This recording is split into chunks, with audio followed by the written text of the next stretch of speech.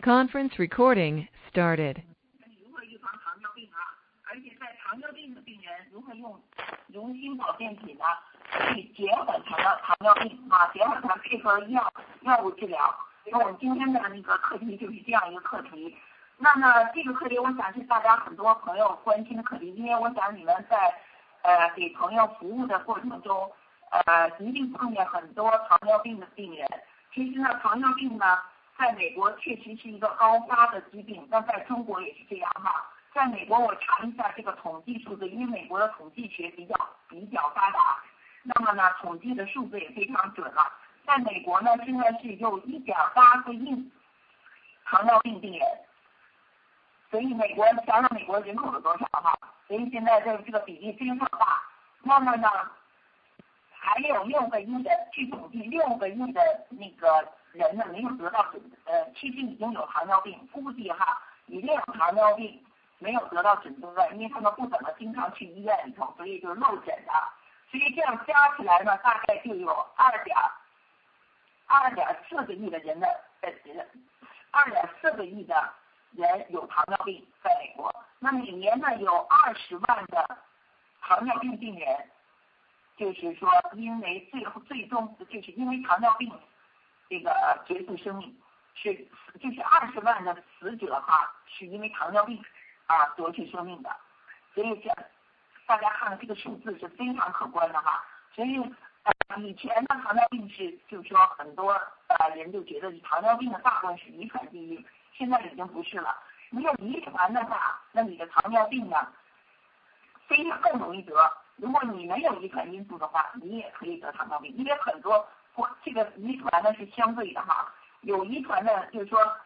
人过去是有遗传性家族性的呢，那你这个遗传基因呢是比较明显的。但很多人呢是遗传基因不是特别明显，所以他的饮食没有特别糟糕情况下他不显，但是在饮食糟糕情况下，他的遗传的那个薄弱点也显出来了。所以你的家族里头没有这个遗传没有糖尿病史，你也可以得糖尿病。所以现在得糖尿病的人人都有可能得糖尿病。所以我有几个同学都是医生哈，就是说我的其中有2个医生的同学，而且都是在美国做医生的，都有糖尿病。所以这个糖尿病的发病率是非常高的哈。那我们今天的那个题目呢，就是要我想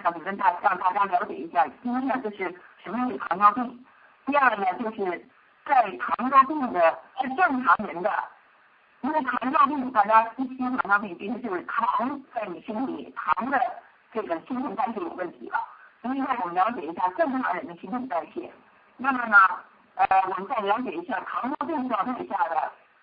这个糖的代谢是怎么样的发生什么变化，在正常人比起来。那么再了解一下促使糖尿病发生的原因是什么，然后呢再了解一下呢糖尿病对健康的危害因为糖尿病刚开始的时候呢，没有糖尿病是不想吃不想喝的还人表现的还可以，那它的危害在哪呢？第6个呢，最后一个问题呢，我们就谈一谈就是流行的黄药保健品对糖尿病的帮助。那下面呢，我们首先了解一下什么是糖尿病糖尿病呢，实际上就是身体呢不能产生和利用这个胰岛素了，这胰岛素或者是不能产生了，或者是不能利用了。胰岛素是干什么用的？胰岛素就是帮你这个血液里有糖的时候，你吃饭以后血液里有糖的时候，胰岛素就是帮助这个糖的成长的帮助这个糖进入细胞，然后进入肝脏，把它合成转成能量储存起来，当你饿的时候这个能量再放泄出来。所以呢，如果这个身体里不能胰岛素呢，就说你的糖就有问题了，走向就有问题了。所以呢，身体呢就不能将食物转成能量了，因为糖呢是身体能量代谢的是供给身体能量的是主要的供给身体能量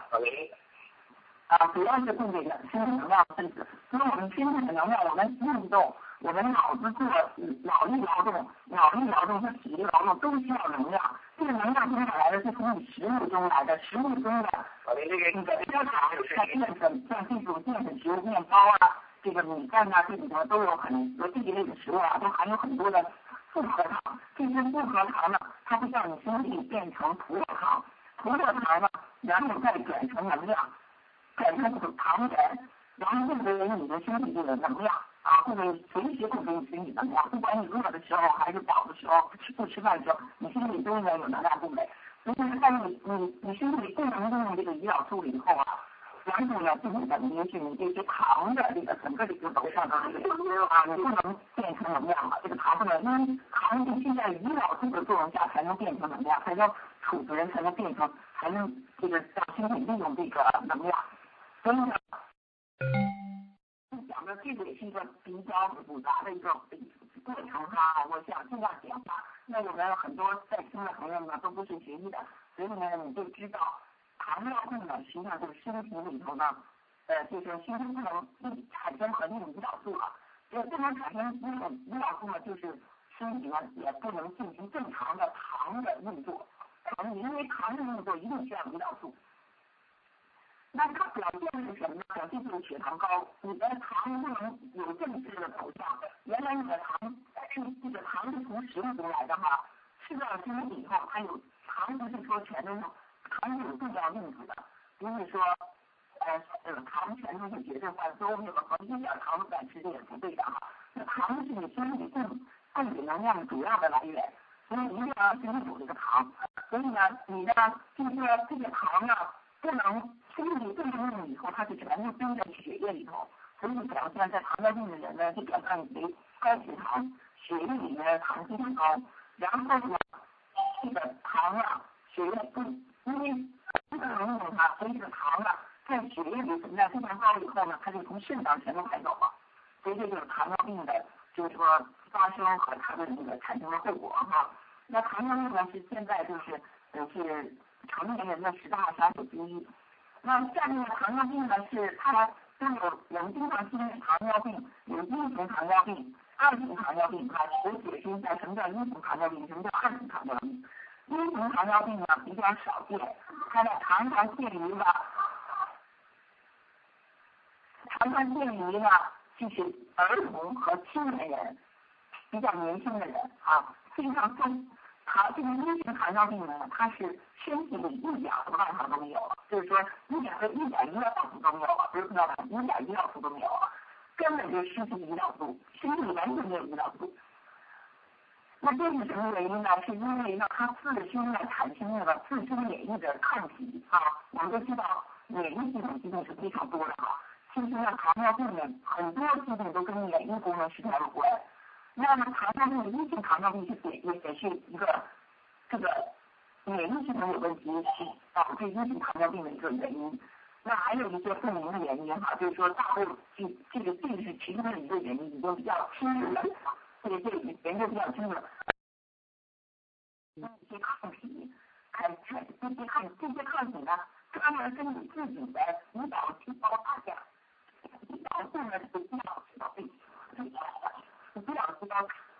那么你的胰岛细胞控制不了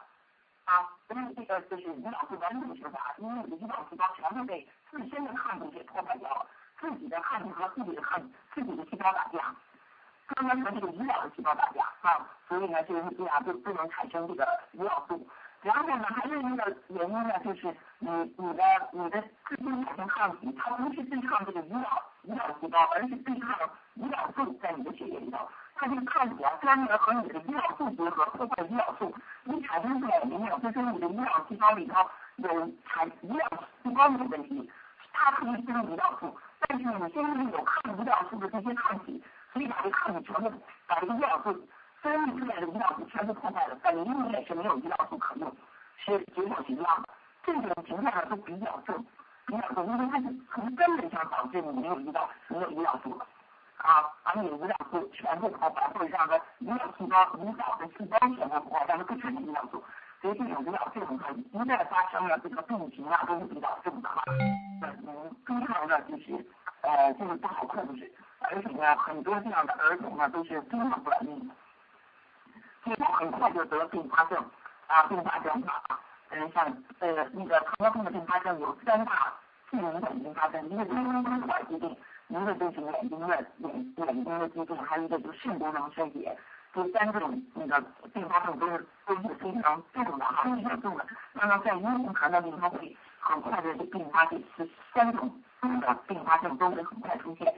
那2型糖尿病就是我们平常经常碰到的糖尿病，它叫2型糖尿病，这个占大多数哈，大多数。它这个呢主要是这个主要是不是说免疫系统的问题，它一般都是根据饮食啊，根据自己的生活习惯很有关系啊，但是它有一部分是遗传因素造成的哈。那当然你家里头有一个遗传的家族史的话，这都非常容易得。你没有家族史的话，你就没有家族史，实际上并不表示你的基因就不得糖尿病，是因为你的上一代呢，他们的饮食还可以，所以他没有得。但上一代如果你饮食不注意，再然后得，它不是说绝对是个遗传的疾病哈。这类糖尿病呢，主要是因为是一些身体的一些细胞，包括肌肉细胞，包括脂肪细胞，这些细胞呢对胰岛素抵制它不敏感了，所以你身体的胰岛这是一个起因。它为什么抵制胰岛素？你的胰岛身体还是有胰岛素，胰岛细胞还没有太大的问题哈，胰岛细胞没有太大，它们正常的分泌胰岛素让你的身体来用，但是你的身体呢不用它了，因为你不敏感了对它。就原来你比如说，举个例子，有1个毫克的胰岛素就能够供你细胞用了，但是现在呢，你的身体细胞像肌肉细胞啊、脂肪细胞的，它们的不敏感了，所以这1毫克的那个胰岛素已经不够用了。你必须给胰岛细胞再分泌2毫克的细胞，2毫克的这个胰岛素，加倍的分泌的胰岛素，才能够够这些细胞，才能加大它的工作，它才敏感，它才能刺激它那个工作，才能刺激它工作。刺激它工作是干什么工作呢？就是它能够吸收糖，把你食物中吃进来的糖呢，吸收在它里面合成糖原，储存起来作为能量的来源。当你饿的时候呢，它们就可以把这个糖原呢放出来让你身体利用啊。所以呢，就这样的人，这种够营养以后呢，血液中的表现的是什么呀？就是高胰岛素。稍等一下啊 ，Hello， 您是不是我在讲课呢？啊，你可以打 conference call 那个来听啊。我跟你讲啊，605-772-3001，你快速进来，我现在正在讲课啊。605-772-3001，然后打那个870097，然后还有一个井字后面好，对不起啊。那这个2型糖尿病呢，就是说，刚才我讲的嘛，这也是一个比较复杂技术，我希望就通过这个我简单的讲，大家能够理解一下哈。实际上就是你的身体的细胞呢，它们对胰岛素不敏感了。原来你的胰岛素呢，你的胰岛细胞分泌一定量的胰岛素哈，但是呢，它们不敏感以后，胰岛细胞呢就得加速它的工作，因为它不敏感不能用，那它就会打过来信号，告诉我们需要更多的才能够用。那么胰岛呢就会加强工作，更多的胰岛素啊，更多的胰岛素。所以这时候你表现在血里头呢，是胰岛素非常高，并不是非常高，但血糖呢也高，因为这个细胞呢它加强了它们的分泌胰岛素哈。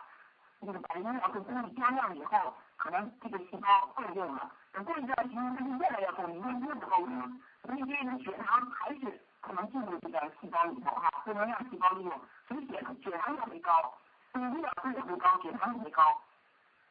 那这个时候就形成恶性循环。那因为血糖高嘛，它就刺激这个胰岛啊，让胰岛细胞告诉你胰岛细胞，我血糖还高，还不够用，你的胰岛还得分泌更多的胰岛素。那胰岛呢，这个就很累了。这个胰岛是一种脏器哈，它在位于你的肝脏的，就是那个旁边，就在你的就是腹部的后面，就靠背这个地方，就是一个器官。你像我们大多数人都知道肝脏，但很少人知道胰脏。胰脏也是跟肝脏一样是个器官，这个胰岛素就由它产生了。那这个胰岛呢，这个时候就对非常累，它就要拼命分泌胰岛素。那这样呢，即使持续的这样工作呢，胰岛呢就是这个器官就会受到损伤，最终导致呢，它也分泌出来胰岛素了，因为这个损伤太累了，它已经就完全被就是这个器官已经不能再应付这个过重的工作了，所以最终呢，有可能这个你的很多糖尿病的病人呢，最终的胰岛素也分泌不出来了，所以这个时候就导致了绝对的胰岛素缺乏。它有一个过程，所以你刚开始的时候糖尿病的病人，轻度糖尿病的病人的时候呢，还是高胰岛素，他血液里是高胰岛素、高血糖。但以后呢，就慢慢的就表现为可能是低胰岛素了，胰岛素就没有了，缺乏了，但血糖也是高的。所以这是也可能有的人一下就非常严重，已经是胰岛素，这个胰岛已经反应不起来了。然后呢，它也表现胰岛素低，然后血糖高。而且人呢，是血糖是肯定是高的。Has joined the conference. 那么胰岛素高不高呢？是根据它胰岛的情况。如果胰岛它能拼命的工作，根据这个胰岛素，那这胰岛素就可能水平高。如果说它不是工作，已经也不是工作了，已经功能受到损伤了，那么你最终的胰岛素就变低了。所以这个就是二型糖尿病的一些表现。那最后呢？这个二型糖尿病呢，就是说，如果是胰岛素它已经非常低了的话，那就不得不使用胰岛素就是外来的胰岛素来补充身体的需要外来的胰岛素。所以这就是为什么糖尿病的病人呢需要注射胰岛素因为你自己身体不能分泌胰岛素了嘛，或者你胰岛素真的非常的不够用，血糖非常的高因为血糖高继续来讲，血糖高是对身体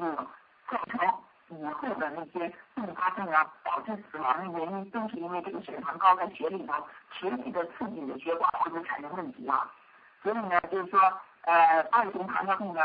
比较重的，它就要打胰岛素来补充身体的需要。如果不是特别重的，它身体里胰岛素还有，然后呢，那么你靠饮食控制靠一些就是这个我们很好的那个这保健品这些东西还是非常有希望能够把它就是把这个糖尿病给控制住的那刚才我补充一句，因为一型的糖尿病呢，实际上呢就大部分人呢，如果是一型糖尿病一定要打胰岛素的，因为他身体里一点胰岛素都没有，所以他就完全靠胰岛素外界的胰岛素来控制。但是外界的胰岛素呢，它是就是说现在在医学界呢也是想了很多办法，不断的改进但是有的人用这个胰岛素的放在身上就是你身体不断的给你身体动一点胰岛素，这样呢可能就控制的好一点。过去的呢这个方法就是说一天打1针一天打2针、3针，每针300万，这种控制的话，绝对不如你自己身体里自有的胰岛素对你的血糖的这种调节不是一样的它就非常差，它就不能适应身体随时的需要。平常你自己身体有胰岛素的时候，你的胰岛你的器官呢是根据你血糖的浓度随时调节胰岛素的量胰岛素的那个供给它随时有这个反应的。那么你外界打胰岛素呢就没有这个调节的功能了，那打多少身体用完了一会儿就用完了，用完了以后你身体再需要的话它就没有了，它是一个就是一个暂时的一个机会性的一个就是利用的。这个就不是，它是一个很死的一个方法那不像你自己身体里有胰岛素的，它这种是一个活体的一个调节。所以就是为什么这个糖尿病的病人最终呢，你实际上还是要得这个并发症。实际上，因为这个就帮大家理解一下，那胰岛素没有了，我们外界打不也是一样的？为什么就外界打外界补充不行因为它跟正常的人体的分泌的那个功能是不一样的它没有一个灵活调节的。那我们下面了解一下糖尿病状态下的，就是说这个糖代谢，就是正常情况下的糖代谢是怎么回事是怎样一个过程？然后呢，我们再了解一下糖尿病的时候这个糖代谢到底发生了什么问题？这样呢，继续帮大家理解一下整个糖尿病是怎么发生的。然后呢，你就脑子里很清楚的能够理解呢，那我们这个明星保健品可能我们讲的时候，它为什么能从各个环节呢能够调节，能够调节这个关注这个糖的代谢引导这个糖尿病，甚至在糖尿病的情况下呢，能够帮助到这些病人呢去预防一些并发症和减缓糖尿病可能就能够起到这个作用所以我现在先讲一下正常人的糖代谢的一个过程，因为我们看不见图所以呢我就这样讲呢。等到过后呢，会把这些包括上次那个就是冠心病的这个PowerPoint 就这个 slide 这个图给大家传过去然后大家再琢磨琢磨，因为这个也是慢慢的你琢磨以后，就可能能够加强这边的对这个整个的过程的了解。那首先呢，我们知道呢。其实呢，我们的血糖来源于食物这个食物呢里面呢含有很多糖的成分尤其像这个碳水淀粉碳水化合物这一类的东西就像我们的馒头面包这里面都含有很多糖的成分。那这些糖呢，有可能是就是有可能是那个单糖，也可能也有可能是复合糖单糖呢，一般呢就是说像葡萄糖这些都是单糖，葡萄糖。像复合糖呢，就是说糖呢，就像蔗糖麦芽糖乳糖这些都是复合糖。那么其实我们一般讲的就是说复合糖呢对身体比较好，听起来不太好，就是因为呢单糖呢，像葡萄糖果糖这些单糖它们进入血液里头它不用消化，它就一下子就让血糖就提高起来了。所以呢，但是复合糖呢，它会在进入慢慢的在胃里头，一点一点的被消化，然后再进入肝脏一点的消化，它是逐渐释放到血液里头。那这些糖就是说通过就是当我们的食物中有这些糖的时候它会在胃里头呢，就是说先初步的消化一下淀粉食物像面包就是那个饮料进入胃里头初步的消化一下，然后呢在胃肠里的消化以后呢，它就会变成一些单糖会变成一些那个复合糖有的是单纯的复合糖，那这些通过糖的进入血液，呢直接就进入这个肝脏它通过这个就是静脉回流就直接进到肝脏。这个肝脏以后呢，在肝脏呢进一步的这些那个复合糖像半乳糖这些东西，这些复合糖它们呢就会被消化成葡萄糖。那在这些葡萄糖在肝脏里头呢，就大量的储存出糖原。这肝脏呢，大家知道，就是说，如果说这个糖呢，实际上是对肝脏是一种保护的，肝脏需要糖原。因为其实肝脏本身有个糖原，如果糖原没有的话，肝脏是受到损伤。然后因为肝脏在大量的做工人家随时都需要这个糖释放能量。这个糖原呢是能量的供给的一个公子，供给的源泉。一般你肝脏做工的时候工作的时候，它是需要大量的糖原释放成葡萄糖帮它产生能量。那这些在肝脏里产生的这些葡萄糖还有一部分它再回到血液里面，在胰岛素的作用下它进入肌肉细胞、脂肪细胞再储存起来，储存成糖原。这些糖原当你饥饿的时候它们都会放出来让你利用。因为你饥饿的时候你不是说人们不是24小时都在吃饭是吧？你知道吃完饭的时候，每天吃3顿饭，每次吃完饭以后，血糖就开始储存，分2部分一部分就是随时就消耗掉了，当定时就消耗掉了，因为你在吃饭以后马上就工作随时就工作，你可能有一部分就在血糖在血液里面就供给身体能量，但是另一部分很大的一部分就储存成糖原，一部分就自然的就在肝脏储存成糖原了，那另一部分就要到肌肉细胞、脂肪细胞里储存成糖原。当你过了1个小时，你血液里的一些进食能用的葡萄糖用完了以后，那你还在进行工作，那么这个时候糖原就慢慢的释放来，让你的血糖永远有一个稳定的一个血糖的一个值。这个时候呢，你随时需要血糖的，因为人们是24小时实际上都要用这个糖的啊，睡觉的也你平常的时候，你尤其是体力劳动、脑力劳动就用的多，是吧？用的多，所以24小时这个血糖都要是一定的水平的，所以就是有一个血糖值，有一个正常的血糖值，你都要保持太低太高都不行，都也不行，因为低等于是身体因为糖没有能量可以利用，那你马上 Has joined the conference. 人整个都软了。所以呢，这个血糖在血液里要保持一个值，那怎么保持呢？就是通过这个糖原来让人一点一点释放。当你吃了食物以后啊，血糖高了以后，就要储存这个糖原。等于你不吃食物的时候呢，这个糖原要释放出来，所以维持这个血糖的水平，它实际上是这么一个过程，那你就是说在正常的情况下呢，肾脏是不会把糖排出去的。所以我们肾脏正常人的肾脏哈，如果你肾脏也没有问题的话，也是正常的话，你的尿液里头是不含糖的，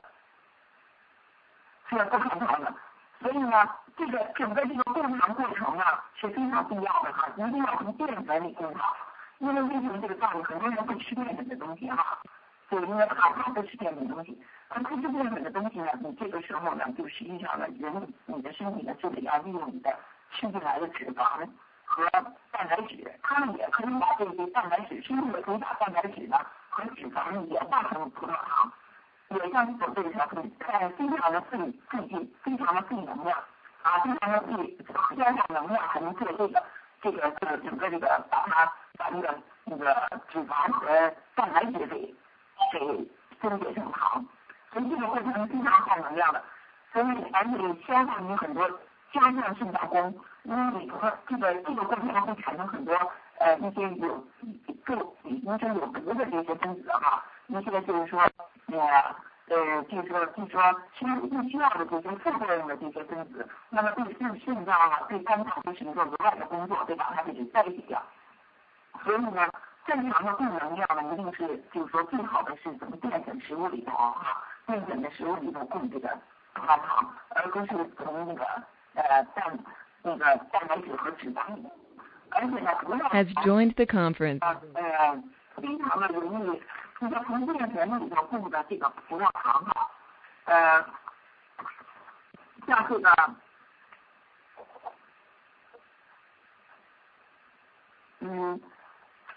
通过这个葡萄糖呢是能量的，就是说是大脑中枢哈，它的能量是这个。就是说我们身体做工的时候哈，还可以利用这些脂肪啊、蛋白质啊去把它转化为是能量哈。但是在大脑把它转换为能量，但是在大脑中枢哈、脑子里面哈，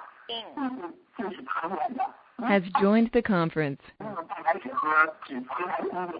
能量，你可见呢，就是一定的碳水化合物是非常必要的哈，非常必要的。如果你就是说蛋白一点淀粉食物都不吃哈，然后身体完全靠脂肪和蛋白质供能量的话，实际上你大脑中枢是受到损伤的，因为它呢不能利用这个蛋白质和脂肪直接就是供给能量，它只能利用糖原，所以这个过程，所以世界卫生组织强调啊，我们那个正确的饮食的那个结构上一定要有一定量的就是碳水化合物。作为饮食的一个部分。那我现在再讲一下，就是说在刚才我讲的是一个正常的一个过程哈，那下面呢，我再讲一下糖尿病的状态下产生什么这个正常这个过程会产生什么问题哈。那在糖尿病的情况下呢，实际上刚才我讲就是胰岛素或者是胰岛素没有了，或者是胰岛素不够用了。或者是胰岛，或者是细胞呢？刚才我讲糖原呢，一个是在肝脏里头，产生，一个是在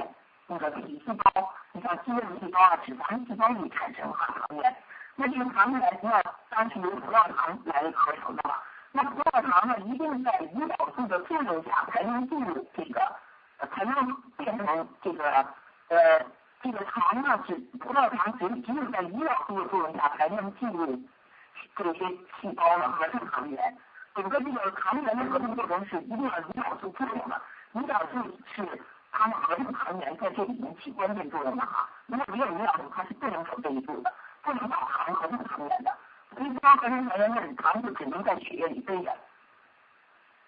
所以你看糖尿病的情况下呢，就是说胰岛素或者是这个细胞和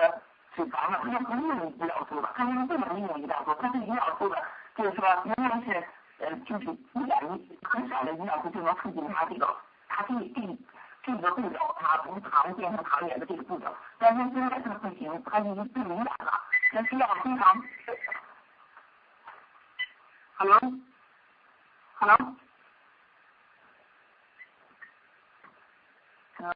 不是那个婉宁博士那边打过来的吗？这个是是想看，打断一下。那就是所以胰岛这个糖尿病的这个过程中呢，就是说胰岛素呢，它就是说是一个不能被利用了，所以这个血呢就是血液里面这个糖不能进入，葡萄糖不能进入那个不能进入那个细胞哈，身体的细胞。然后在肝脏里头呢也是不能合成糖原啊，不能合成糖原。那么肝脏里受到损伤，受到损伤。那这时候呢就表现的血糖非常高啊，血糖非常高呢，然后呢血糖非常高以后呢，它在血液里的耐受不住呢，就从肾脏中高到一定的值以后啊，比较高以后，它超过120个那个毫克吧，就是说每个毫升，它这个就在美国和中国用的单位不一样啊，超过一定的值，它就会从肾脏排出来。所以糖尿病的病人呢，它会表现在肾脏呢，这个从肾脏这个尿液里头啊，你取尿液检查呢，这个尿液含的糖量非常高，含糖非常高啊，那个1个加号到4个加号哈，4个加号以上的呢就是非常它就没有这个值了，但有的人就4个加号就表现的非常多了，那1个加号就是轻度的啊，轻度的，所以这个就随着你的血糖血液的糖多的越多呢，你的加号就越高。那你刚开始的时候，比如说，你的还有一部分的糖能够进入细胞哈，能够进入细胞，能够进入肝脏。那这个就是你血液里头呢，比正常的时候是高一些，但是还没有高到那么严重哈。那你就一个加号。那你越来越随着这个病的加重啊，也可能有的人一开始就是比较重的那种型的，那你的血糖呢一点儿不能进入细胞了。啊，几乎就不能进入细胞里合成糖原，那全部的血液里面，那你就是4个加号，就是4个加号以上，所以是这样的一个过程。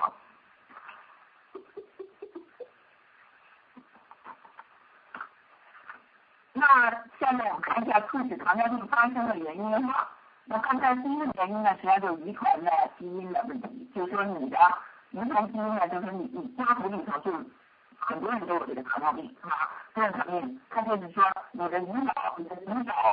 个器官啊，本身它是碳数量就非常的小，它这个器官影响能力就比较小啊，能力比较小，所以你吃大量的那个，你稍微的就吃大量的糖以后能够用，它分泌出来那么多胰岛素，这就是遗传的这个基因导致它的能力就差。啊，所以就跟有的人瘦，有人体力弱，有人体力强是一样的哈。那你遗传上面就可以那么呢，你对糖的耐受就更差。所以你后天的话，你饮食稍微不注意，那你很容易得。你遗传基因就是要这样。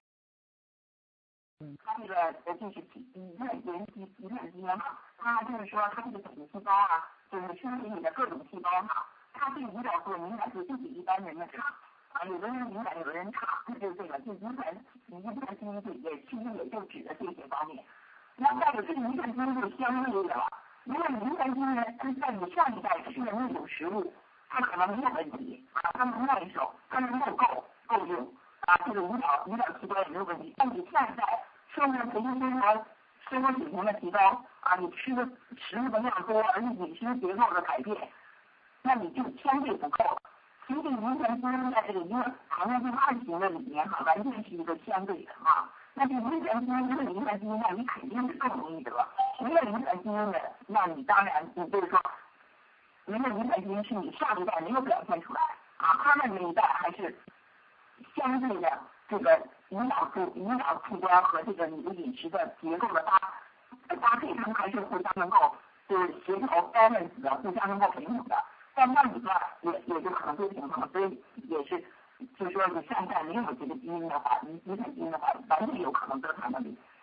再有呢，就是不充足的营养，为什么今天得糖尿病呢？就是说越来越多呢，很多呢就跟这个维生素矿物质的缺乏有关系。因为维生素矿物质缺乏呢，就导致这些胰岛的新陈代谢本来就差胰岛新陈代谢差，加上我们吃了很多的这些高蛋白、高脂肪的这些，现在现在的饮食质量都比以前的这个高，能量都含的比较高。那这些呢？现在的这个新代谢呢，都需要维生素，这些很多的酶，整个身体的这个新陈也都需要维生素矿物质来激活各个代谢途径的。那么整个代谢途径都慢的话，那么呢，你就非常容易这个血液这个血糖就堆在血液里头脂肪也堆积，然后再转化成血糖，所以这些途径整个都在紊乱。那对于维生素矿物质缺乏，肯定是也是一个主要原因，特别是一种铬。就说这种微量元素叫铬，一个金字旁一个那个个别的铬，这个铬它呢是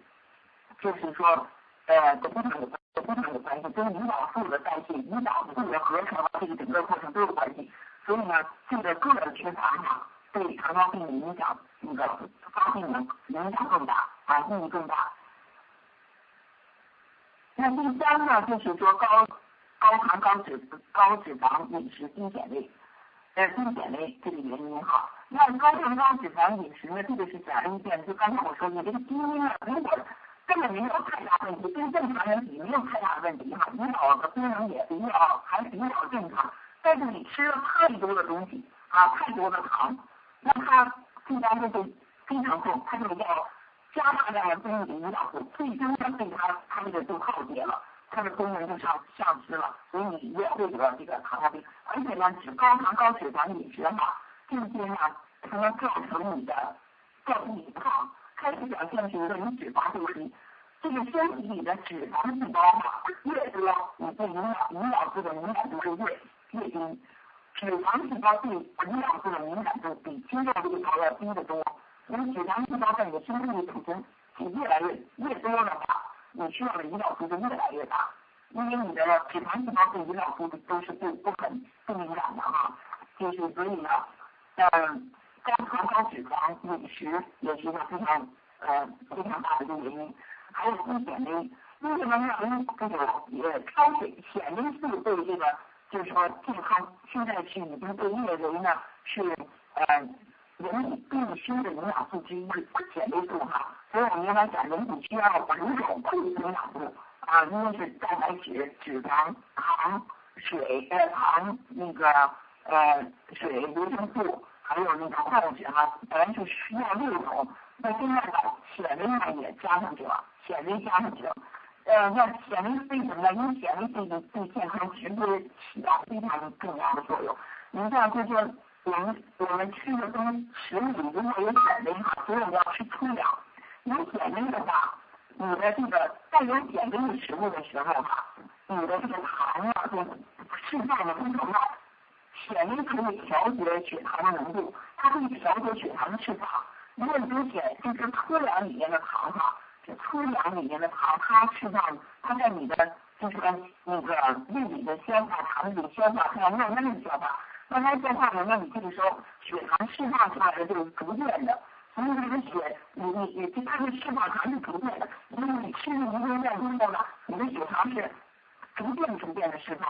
逐渐的，就是说从这个Has joined the conference. 释放出来，或者从肠道里直接的就吸收进来它是慢慢的。如果能这样呢，就对你的胰岛的功能呢就已经有产生作用，就不会说血糖突然出现一个大的高峰，听说你胰岛这个新的工作还用自己胰岛素。那么这个胰岛就可以慢慢的工作所以你一点一点的，你必须它能承受的，能够承受这样的预防糖尿病。所以为什么就是说我们预防糖尿病里面的那个强调这个糖尿病病人的饮食一定是就是要吃那些粗粮，而且有预防糖尿病的时候饮食也吃掉了，也要吃粗粮。所以我们的乳水餐包里头就有这个纤维的供给我们那个乳水营养素营养素里面是有这个纤维的，它也是纤维作为一种概念哈。然后再一个第三个呢就是肥胖啊，刚才我讲了这个脂肪细胞啊，所以这里面就特殊把这个肥胖的作为一个原因。不管你什么原因造成的肥胖，你这个得糖尿病的几率都高，不应该那么高啊，因为你的脂肪细胞呢对这个胰岛素非常不敏感，它需要更多的那个胰岛素，它才能吸收这个糖，让糖转化成为糖原。所以越胖的人，他吃的就更多一些，这个糖在血液里头就更多。那么呢，它对这个胰岛素的敏感，这时候呢就更容易造成这个相对的胰岛素不足。那第五个原因呢，就是说是那个缺乏运动啊，缺乏运动，因为缺乏运动，你吃的东西才能在血液里堆着啊，东西它会不会被耗掉，而且脂肪也不会耗掉，所以呢，这也是一个非常大的原因。所以你脂肪不被耗掉以后，就产生胖呢，你对胰岛素就不敏感。那么呢，你不运动呢，这个血糖呢，你吃进大量的东西以后，血糖就容易在这个糖就容易在血液里的堆积的时间长，这样呢对胰岛细胞呢都是一个压力吧，都是一个刺激啊，对胰岛的这个细胞都是一个刺激。那胰岛这个加速工作，分泌更多的胰岛素，把这些糖赶紧都给储存起来。如果你吃了比较高蛋白、比较多的食物啊，高脂肪、高糖的食物，那么呢你运动量比较大。那也是一个，那有可能你就得糖尿病的机会就少，因为你能够把这些堆积的这些糖啊什么都给扔掉啊，就不加用胰岛素。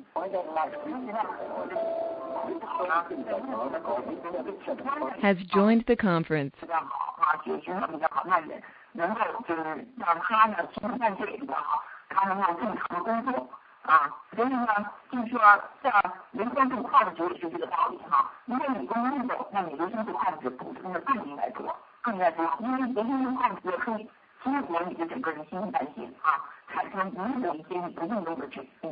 那个缺陷。但是呢，你那个运动，如果你维生素矿质不够也不行。所以在充足的维生素矿质这个作用下，你加上运动把这些脂肪呢，在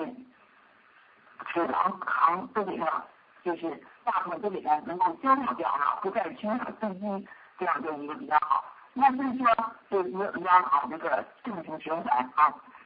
那你吃每顿饭的时候，该储存的糖原储存哈，储存营养糖原，如果储存非常过量糖原就会转成脂肪了。所以它这个整个人体呢就在这样一个平衡中生存啊。所以每个环节如果不平衡了，那么呢，它就会产生疾病。那糖尿病对健康的危害哈，下面跟大家交流糖尿病对健康的危害。那实际上呢，为什么糖尿病对健康有重大危害啊？刚才讲了，每年有20万人死于糖尿病引起来的这个并发症啊，就是说是因为糖尿病，就是死因就是糖尿病啊，因为糖尿病造成了死亡在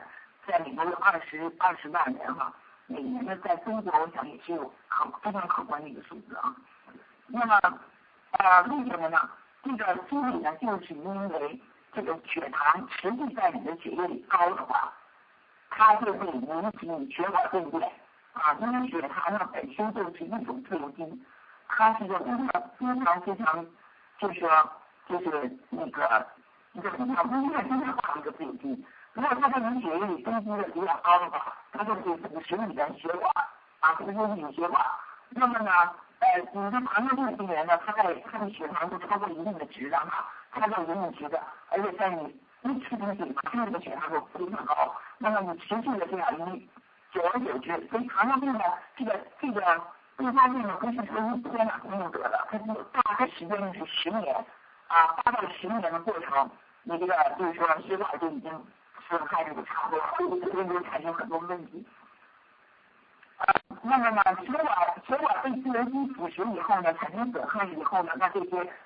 胆固醇啊、血脂啊，就是非常容易沉积于血管壁啊，导致血管动脉硬化。而且呢，胆固醇也可以被这些血糖带来的这些自由基哈氧化。那么这氧化的胆固醇呢，上次我们在上一节上一个课讲啊，这氧化的胆固醇呢，它也非常容易让血管经常沉积，所以这过程都是互相压缩的啊。一旦形成恶性循环以后啊，它就越来越重。所以疾病呢就是这样，一旦起因以后呢，疾病反一旦它起始以后，它就形成一个恶性循环，所以就越来越重。那么最终的结果呢，就是这个血管壁的一个硬化啊，血管壁的一个硬化。那整个血管，因为血管是贯穿于我们人体从头到脚的嘛，那最容易产生血管硬化呢，上次这个也是我们上次讲冠心病的时候讲了，血管硬化最明显的器官就是心脏啊，心脏。那么心脏呢，它就是说，它就是这个心脏是非常需要血液循环的嘛。如果你血管壁硬化以后堵塞了，硬化就身体呢非常容易堵塞，因为它这个有很多脂肪啊、血脂啊，它往里面粘啊，血液的成分、血小板什么的，都往里面，都往血管壁上粘，连不下我们血管道似的，慢慢就被堵塞了。堵塞以后呢，心力缺血呢，它是不能恢复的啊。它因为是功能非常的重要嘛，所以你就像你的肢体啊，我们的胳膊腿啊。就是说，出血以后，它的血管比较，一个就是血管比较粗，再一个呢，它出血以后呢，也有很多常常碰到最后也是截肢。那截肢以后，你不是重要器官，还没有，这个好像截肢这个非常危险的，很多人因为截肢也是导致死亡，但比心脏还要好一点哈，比心脏还要轻一点，因为心脏如果的话，整个人体就没有供血了，所以因为它这个细胞一出血，它就会死。整个心体都不能供血了，所以这个就导致丧失生命。再有的器官呢，就是说眼睛，像眼睛这样的器官哈，它的血管也是那个血液供应也是非常重要的，非常重要，而且非常容易损伤以后就不再恢复了。所以呢，糖尿病的病人通常呢是眼底的那个血管网哈，就眼底静脉网就硬化了，硬化以后呢，就是眼睛呢就是视网膜受到损伤，因为它没有供血了，视网膜受到损伤，容易造成眼瞎。糖尿病的眼瞎在美国比任何失明产生的，它比那个数值都高，它是造成失明的最重要的一个原因。那再有一个最容易导致损伤的，由于血管壁的那个损伤哈，血管壁的硬化导致器官损伤的就是这个肾脏。所以糖尿病肾病在最后也是非常的，就是说多见的哈，非常多见的。因为肾脏这个器官也是对血液供应非常敏感的，非常敏感，因为肾脏它的负担特别重，每天你整个人体的排毒嘛，整个每分钟每好像2-3分钟吧，你整个肾脏你的血液就都从肾脏走一遍，你肾脏呢在这个血液循环的过程中，它把毒素啊、赶紧都排掉，把这个好的东西啊，都给你就是说留住，它的负担非常大，所有的毒素都从那个肾脏路过，你身体不需要，你都要从肾脏路过。你看肾脏负担多大？一旦对血液供应它的血液供应是非常丰富的。所以呢，它对缺血是非常敏感的。因为血管硬化的话，整个身体硬化的话，这个血管硬化对肾脏损伤是非常重要的。所以肾脏是一个非常容易损伤的器官。那么在糖尿病的病人也是，到最后很多糖尿病人，糖尿病肾病这叫哈，糖尿病导致肾功能。所以这几个器官的病都是非常要命的。还有就是说糖尿病的到最后呢，还是有那个就是说。血糖哈低于血管，这个里头以后，这个血管呢，就是说这个末端哈，就像你的筋骨的末端，像这个手指头啊、脚趾头啊，这个都是肌腱里面都是存有细菌的，是吧？也容易有些你碰一下也容易破。那这个血糖在这个血液里面堆积的话，这血管就硬化了哈，那你这个抵抗力就特别差。这个肢端的末端的抵抗力就非常差，因为它这个一个末端都是靠小血管供应的，不像你的大腿啊这些地方，它是血管比较大。它这些小血管呢，它硬化以后呢，对这个末端的末梢这个循环、末梢的供血啊，本来就不好。然后再加上你这些肢腱里面稍微破了一下啊，细菌再进入里头，进入这个里面以后，非常容易造成感染。因为糖尿病的最后肢端因为这个肢带感染、小感染。得去生命的也占非常大的比例，这也是导致死亡的一个非常重要的一个原因哈。所以这些糖尿病呢，就是说它的产生就会产生死亡啊，产生最后脏器的衰竭啊、问题啊，导致一些严重的就是这样的一个原理。那常见的并发症呢，第一个就是失明，刚才我讲的眼睛是最敏感的哈。第二个呢就是截肢啊，就是常见的并发症哈。我再讲一下这个顺序。常见的并发症嘛，第一就是心血管疾病，脑血管疾病啊；第二就是失明啊，失明就是眼瞎；第三呢就是肾病；第四呢就是说这个截肢啊，就是糖尿病也是导致截肢的最主要的原因。很多人截肢哈，他这个比外伤截肢啊。就是说，它这个数目比外伤的截肢都不少，因为糖尿病导致截肢的，就是说这个数目是非常大的哈。那现在我们看看对糖尿病有帮助的那个产品哈。第一个呢就是鱼配综合营养素，鱼配综合营养素里面呢提供了全方位的维生素、全方位的矿物质，这些都是增加整体细胞代谢的啊。所以，如果你的糖代谢整个进入的过程中，从就是说你因为整个人体的这个新陈代谢好吧，它就会把这个脂肪啊该用的都给用掉啊，它就会让你产生这个像我们的水分重要，大家都有这个体会啊，就是说肉的质量变多。肌肉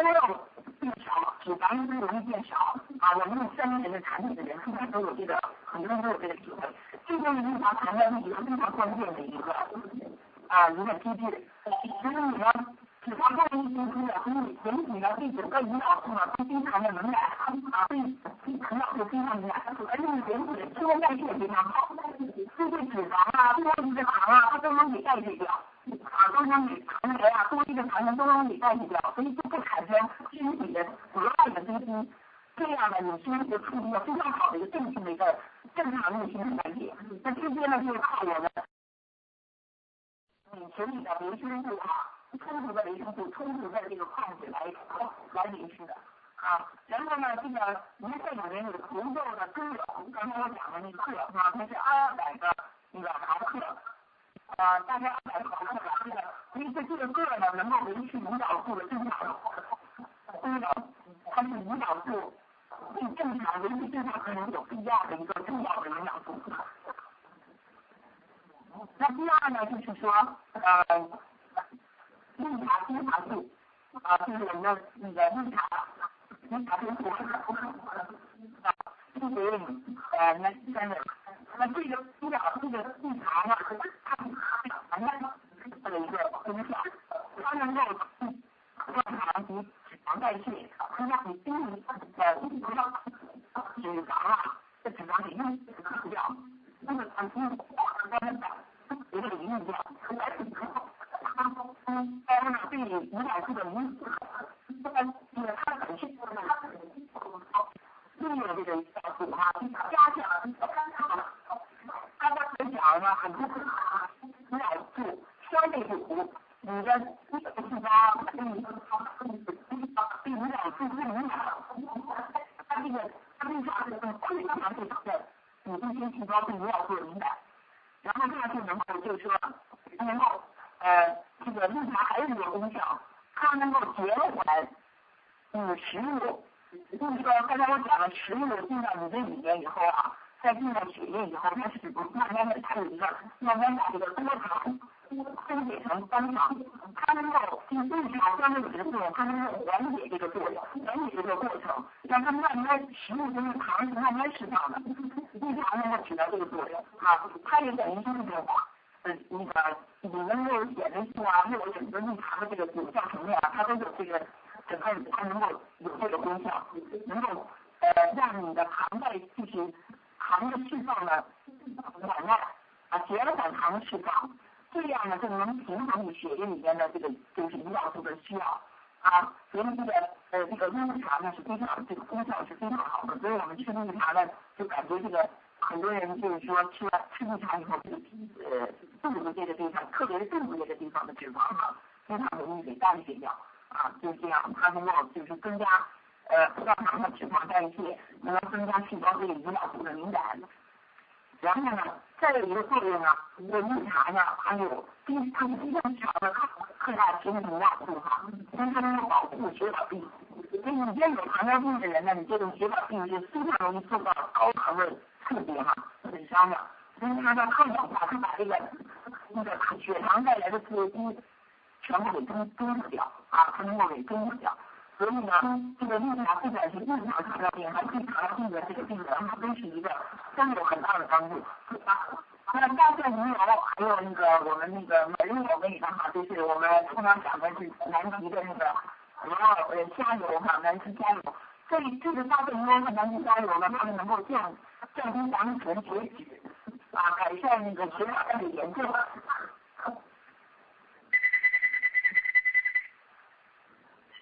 Hello， 啊，我掉下去了，啊，从前头掉下去的，啊。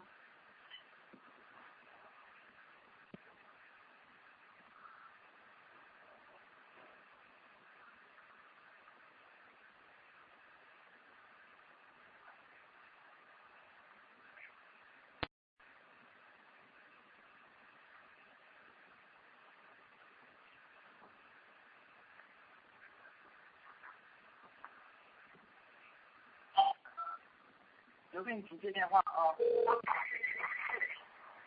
出现问题了哈，出现这个因为副作用带来的这个对器官的损伤，所以呢，灵芝呢它具有降糖作用，那对糖尿病的病人呢，它能够帮助这个降血糖，而且呢它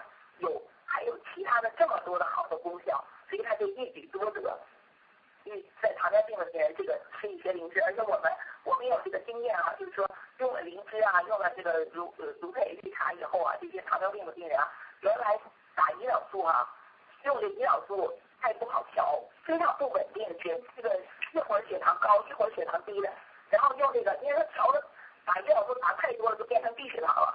太少了，它又血糖又高。但是发现他们吃了这些产品以后呢，血糖就那个胰岛素用量减少，而且非常容易稳定，所以它这个灵芝的调节血糖这个作用，降糖作用非常好啊。所以它又有其他的多项的功能，提高免疫功能啊，就是说滋养各个脏器啊，营养各个脏器。所以灵芝呢，在糖尿病的病人如果有条件的话，应该是经常吃的哈。那么下面一个产品就是银杏活脑素。银杏活脑素呢，它能够就是改善血液循环，主要从这个角度来讲，它对糖尿病有非常大的一个糖尿病的病人有非常大的帮助啊。因为糖尿病的病人就是这个血液循环的问题嘛，最后导致血液循环问题。那么银杏呢，它能够促进它让血流通畅啊，血流通畅，你这个细胞呢，就是这个血管里头有炎症啊，就是这个糖尿病的病人啊，容易这个高血糖刺激血管这个硬化，血流就会不那么流畅。那么银杏活脑素它就能促进这个血液那个循环，而且银杏活脑素呢，它特别一个大的功效，它能够就是说改进这个微小血管的循环啊。很多人就是说大血管的循环呢，你比如说像这个鱼油啊，像这些也能改进哈，也有一些芦苇营养素啊，它也就是增加这个血液循环的这个新陈代谢，血液层的新陈也能帮助。但有一些小血管哈，这个银杏呢有独特的作用，银杏有对这个小血管的影响有独特的作用，所以呢，对末端循环像糖尿病的病人到晚期啊比较重的话，这个肢端的这个循环啊，这都是非常小血管的，还有眼睛、耳朵的循环啊，银杏可以帮助。然后再有呢，就是说糖尿病，再有就是说眼睛保健素啊，我们有一个眼睛保健素对糖尿病的病人预防失明是非常有帮助的啊，有帮助的。所以一会儿我举一个非常好的一个例子哈，大家心里就是知道这个眼睛保健素，它要长期吃的话，确实能够预防糖尿病造成的失明。那我们那个建议的搭配呢，就是说，如果说是比较轻度的糖尿病哈，那你从这个选择产品来讲，就可以给他选择芦苇综合性营养素、绿茶、大蒜鱼油、南极虾油，再加上那个或者南极虾油哈，再加上灵芝啊，再加上灵芝，然后你可以，因为糖尿病就是一个，其实它是心血管病都是说是一个富贵病，它就是说用的就是说量这个营养素需要的比较多，因为它这个整个心血管系统它比较牵扯的问题比较多，所以呢就是说要有条件的话就是说用这4种产品。那么呢已经比较重的糖尿病，就是说胰岛素依赖了已经比较重已经它需要靠胰岛素来维持它的那个就整个这个这个血糖代谢，那么就比较重了刚才我讲第1型呢，就是说就是在2型糖尿病里头，一般的医院里头也分，就是说从这个胰岛素用不用胰岛素的这个角度来讲，来考虑呢，就是分为胰岛素的非依赖型和胰岛素的依赖型胰岛素非依赖型就是说不用，现在这个人呢还不用打胰岛素，那这个人呢就是看来这糖尿病还是比较轻。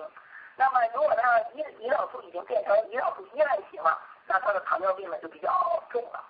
糖尿病就比较重了。那糖尿病比较重呢，那你就如果有条件的话，就最好再给他加上一个银杏和那个眼睛配方，预防这些比较这些并发症就是因为它这个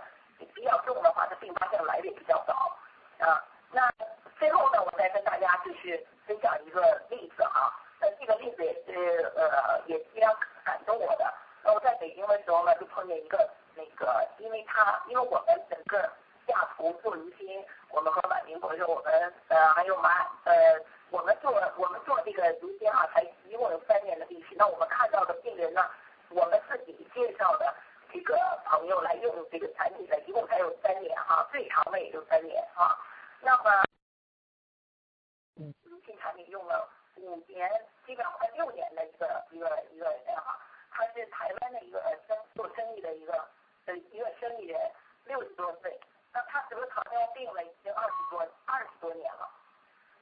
他们5年之前的时候他的所有的并发症已经都出现了在他身上。那个时候如果说没有再不及时的保健、及时的治疗的话，他根本就跟他一样重的病人，当时住院的人就很多都已经不在了那他就是因为知道了后到现在，不但是就是并发症得到控制，而且整个人体的状况都非常好，还能正常的工作、正常的做生意。所以呢，他5年前呢，在他当时的情况呢，认识如新产品的那个时候他的情况就已经非常恶劣。那么呢，他有那个冠心病因为他20年的病史了嘛，是20年病。其实这个人呢，他家里的我跟他们女儿接触，他们是很有知识的所以可见他也是在原来用自己的一个就是一般的方法呢，已经和这个疾病做斗争，饮食注意照护运动什么这些都已经比较注意，但是还不是很有效。那他5年前的时候已经到达什么状况？就是说已经出现心脏病了心脏病、冠心病已经非常严重了。所以当时呢，马上就要搭桥，就要做搭桥手术，而且不是支架，搭桥比支架，就搭桥术比做支架还要重，就说明你的主要的血管已经就是说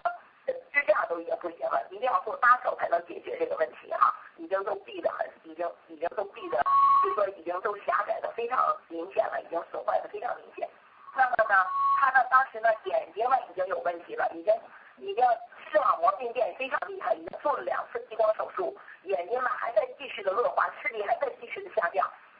那肾脏呢当时的情况呢是已经开始的。肾脏已经开始肾功能的指标已经不正常了但是呢是轻度不正常，没有非常严重的不正常。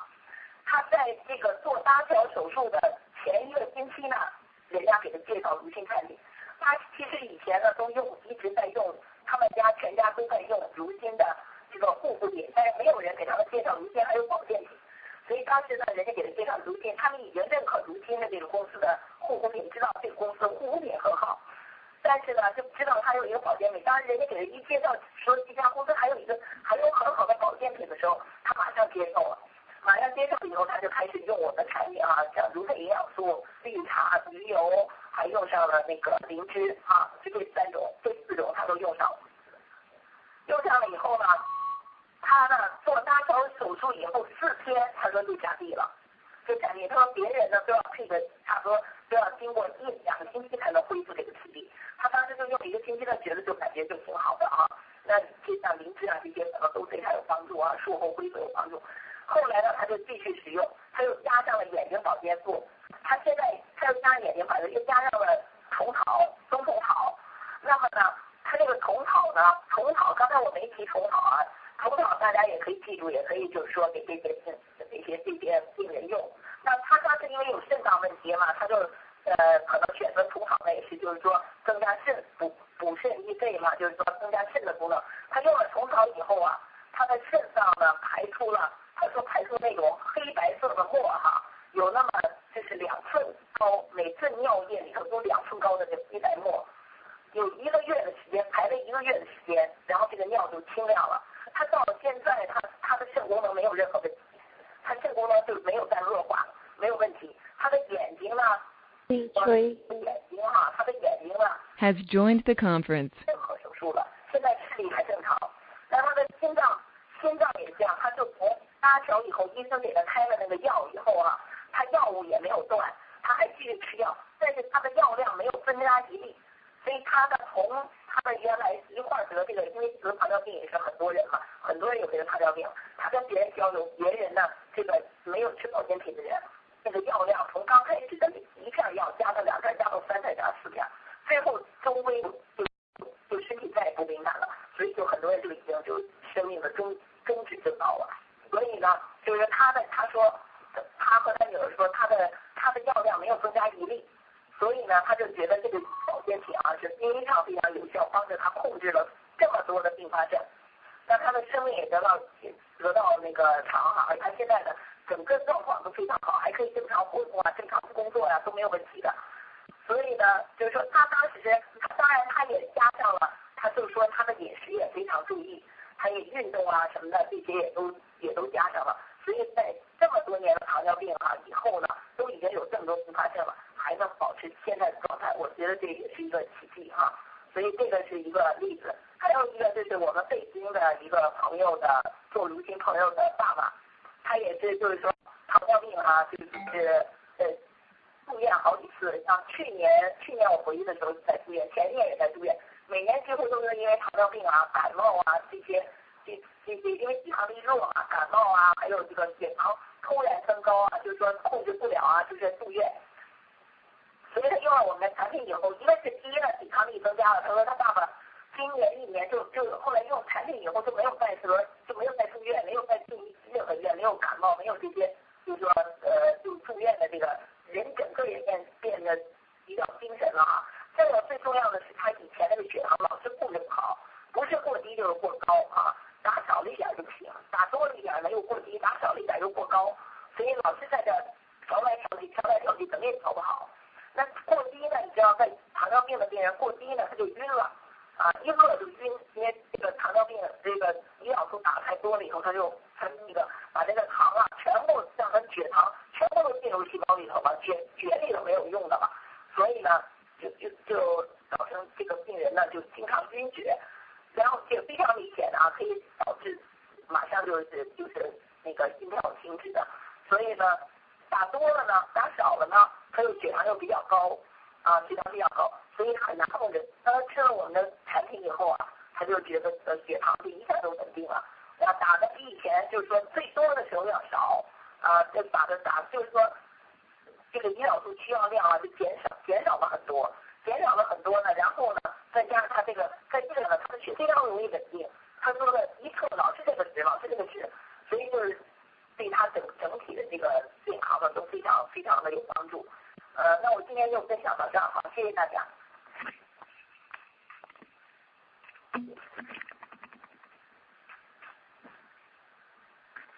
谢谢。喂，那我就讲到这儿。谢谢刘明老师哈。对了，我不知道现在大家有没有什么问题要问刘明老师的这个专题节目哈。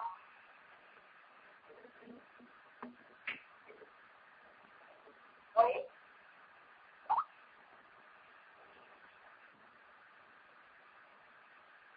喂。设定一主问。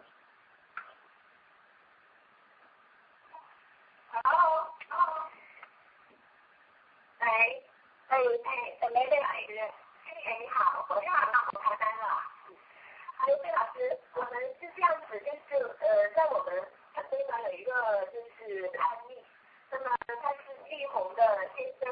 他也是知道我们法院运营差不多就是前后快1年了，但是他现在呢，他的胰岛素呢已经停掉了。我想呢，这个案例呢，我们请以后来帮我们分享好吗？好，来看看。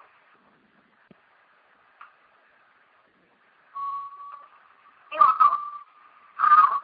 因为他先生们之前是吃了5年的安利是吧？你好，那么现在请你来跟我分享一下，你先生就是吃完了我们华华网店的一些变化啊，你好。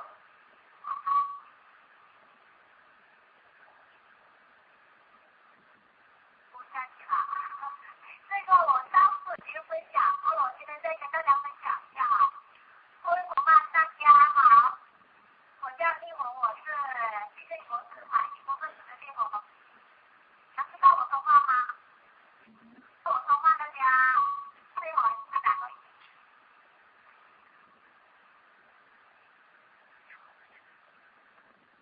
谢谢吗？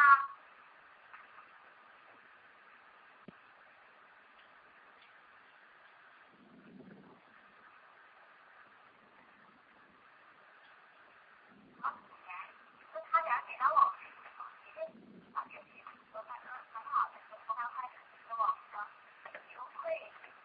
的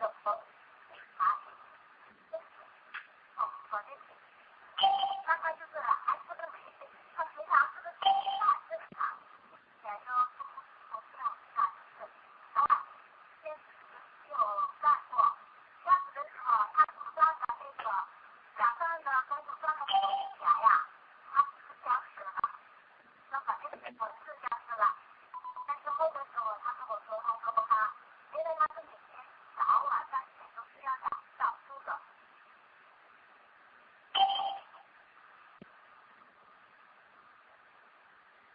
声音小了是吧？反正我这边坏，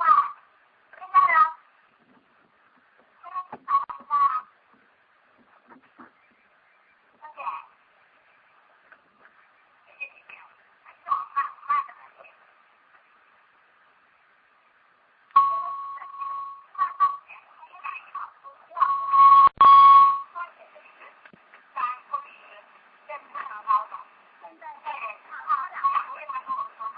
已经不用打胰岛素了，就是我们广袤的保健品，就是能改善他们的身体状态。以前他那个或者那个没有了解，是不是？